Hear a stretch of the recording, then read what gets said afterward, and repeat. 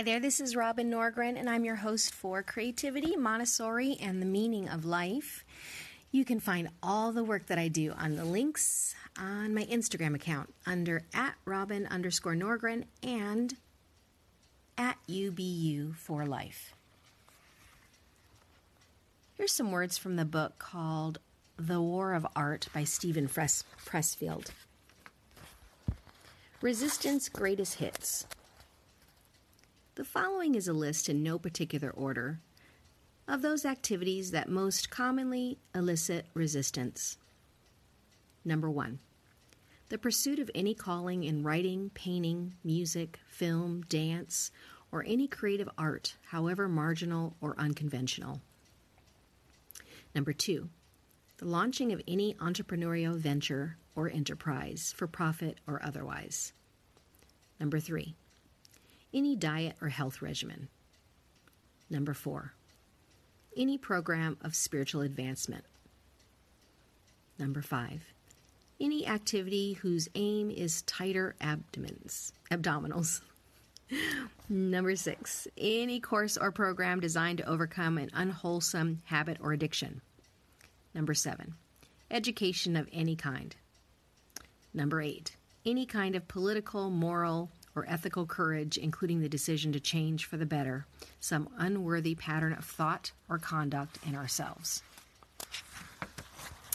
Number 9, the undertaking of any enterprise or endeavor whose aim is to help others. Number 10, any act that entails commitment of the heart, the decision to get married, have a child, weather a rocky patch in a relationship. Number 11, the taking of any principled stand in the face of adversity. In other words, any act that rejects immediate gratification in favor of long-term growth, health, or integrity.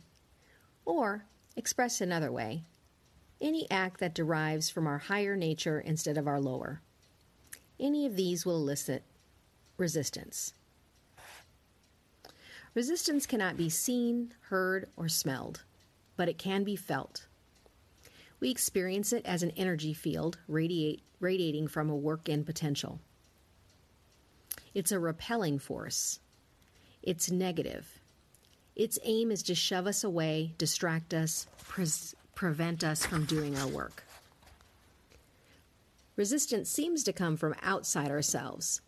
We are located in our spouses, jobs, bosses, kids, peripheral opponents, as Pat Riley used to say when he coached the LA Lakers. Resistance is not a peripheral opponent. Resistance arises from within. It is self-generated and self-perpetuated.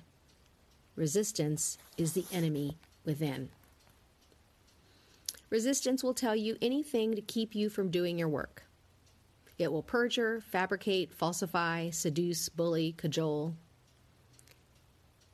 It will assume any form if that's what it takes to deceive you. It will reason with you like a lawyer or jam a 9mm in your face like a stick-up man. Resistance has no conscience. It will pledge anything to get a deal, then double-cross you as soon as your back is turned. If you take resistance at its word, you deserve everything you get. Resistance is always lying and is always full of shit. Resistance is like the alien or the Terminator or the shark in Jaws. It cannot be reasoned with. It understands nothing but power.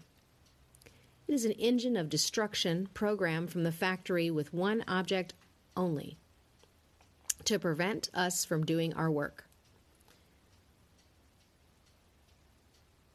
Reduce it to a single cell, and that cell will continue to attack. This is resistance nature. It's all it knows.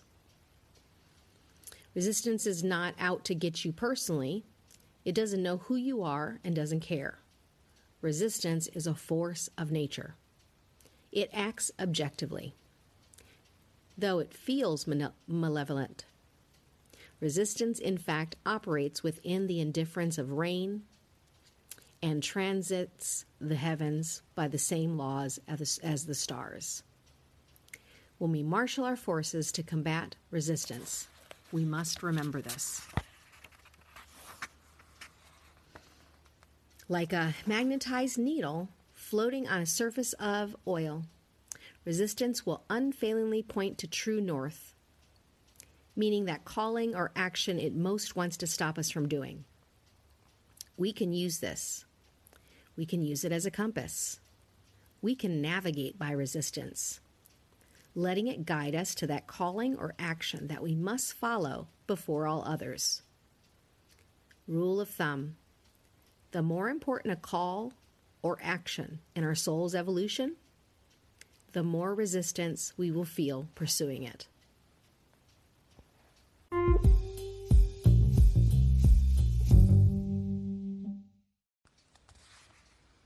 From The Burning Word by Judith Kunst.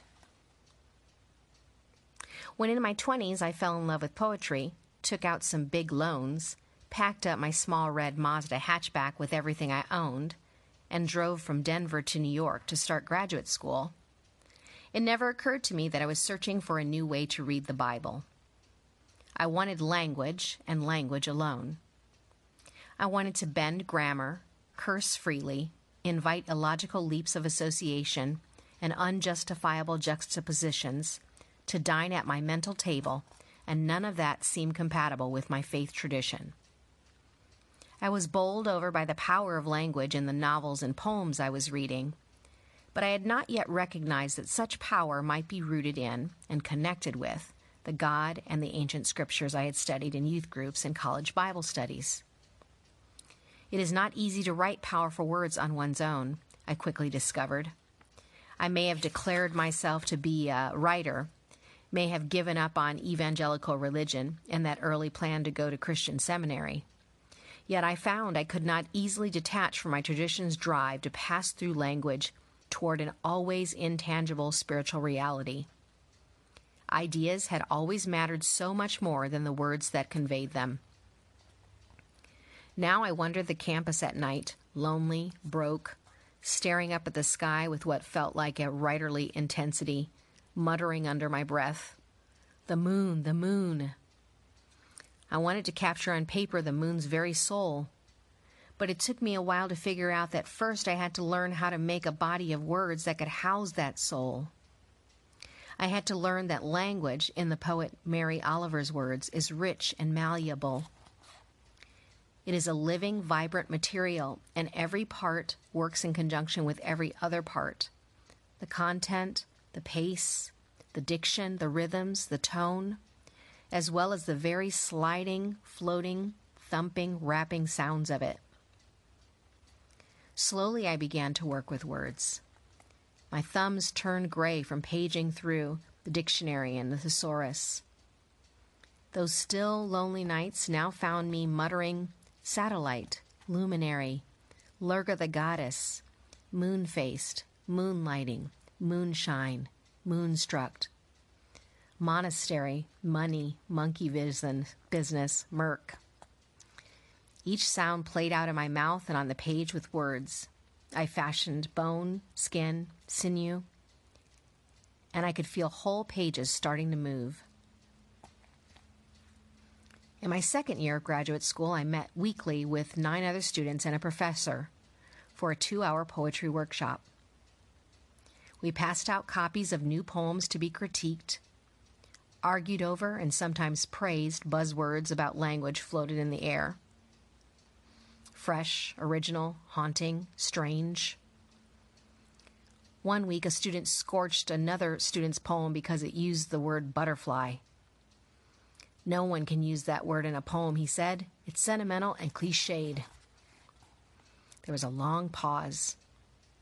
The teacher, a wonderful poet named Marie Howe, smiled slowly.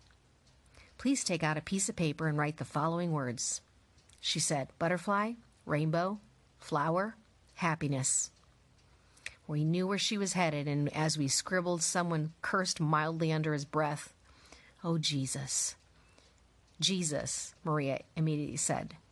"Add that word as well," adding the ultimate overused cliche to the list. Everyone laughed, and she gave the assignment. Write a poem of your own using at least 2 words on the list. Oh, joy. Oh, hell. I've been given just the challenge I needed to apply my imagination and my poetic tools directly to the faith I'd been trying to ignore. I had distanced myself from an overt Christian identity, but somehow I couldn't choose as my subject anything other than the J word, throbbing at me from my notebook. Still, in that competitive, distinctly non-religious environment, no way was I going to offer up language that felt like a saccharine Christian psalm.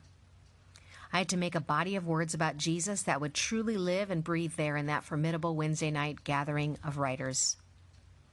Just a few months prior to this was when my summer writing teacher had challenged me to consider how Jews read the Bible. And so I had begun to examine various Jewish approaches to holy language. I discovered the works of philosopher Abraham Joshua Heschel, for example, who wrote, "The Word of God is not an object of contemplation, not an ought to, an idea suspended between being and non-being. It is a perpetual event, a demand of God more real than a mountain, more powerful than all thunders." I'd been used to thinking about the words of the Bible as true. Now I began to wonder, how was that different from thinking about them as real? And not just contemplating them, Heschel reminded me, but tangibly encountering them. Mountain, thunder, body, bread. When your words came, I ate them. All this was at work in my mind as I struggled to complete the assignment for my Wednesday workshop. I'd come across a poem by a French surrealist poet, Andre Breton, called Freedom of Love, that described different parts of his wife's body, her hair, her teeth, her throat, her back, using wildly inventive metaphors. I decided to make a similar description of Jesus, and for a week I funneled my imagination into lists and lists of possible metaphors. Here's a part of the poem that emerged. Jesus with a chest of a blossoming rosebush, Jesus with hips of a rollicking skiff, with thighs of wrung crystal, with calves of an ancient mooring, Jesus with eyes of wild oak and sung honey, Jesus with eyes full of desert, eyes full of mirror and a roaring horizon, eyes of a bird beyond the gun. At the time, I was conscious only of wanting to write a poem that would impress my Wednesday night colleagues. But deeper down was the desire to find and take hold of that realness I'd once sensed in the 23rd Psalm. I didn't want to assert some absolute truth about my own religion. I just wanted to make the word Jesus viscerally felt to the poets sitting around the table, including me.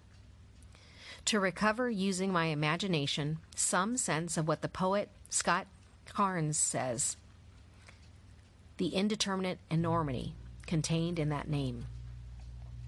To make God's name, the definitive word, real to its hearers, this desire lies at the heart of both Jewish and Christian traditions. The Jewish community makes it real by reverently refusing to fully spell out God's most intimate name, or to ever speak it out loud. My Christian community makes it real by speaking all God's names enthusiastically.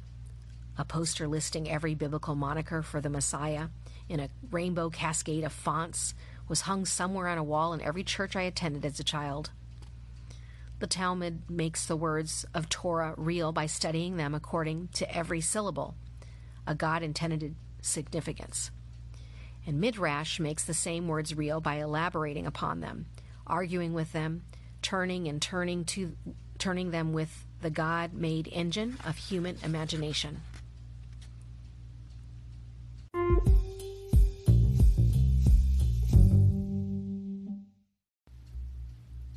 Danielle Laporte, in her book White Hot Truth, talks about wisdom as paradoxical. True wisdom usually holds and transcends opposing points of view. Wisdom knows that there is always an exception to the rule, that there is a time and place, and that case by case is divine protocol. If you can comfortably hold your paradoxes, you're going to be just fine, because I'm suggesting that you Love yourself first and foremost, and include the world in your loving, and then get off your ass and be more selflessly engaged. Raise your standards and be more flexible and accommodating. Forgive and don't forget. Honor spiritual traditions and be your own guru. Be open-hearted and have clear, strong boundaries. Be understanding and don't take any shit. Have a vision and go with the flow. Trust and do the work. Get real and be idealistic. Be steadfast in your truth and make all kinds of exceptions. Have strong preferences and be easy to please. Lead with your heart and your head. Own your extraordinariness and your ordinariness. Because it's up to you, and we're all in this together. And hey, we have all the time in the world, but this is urgent.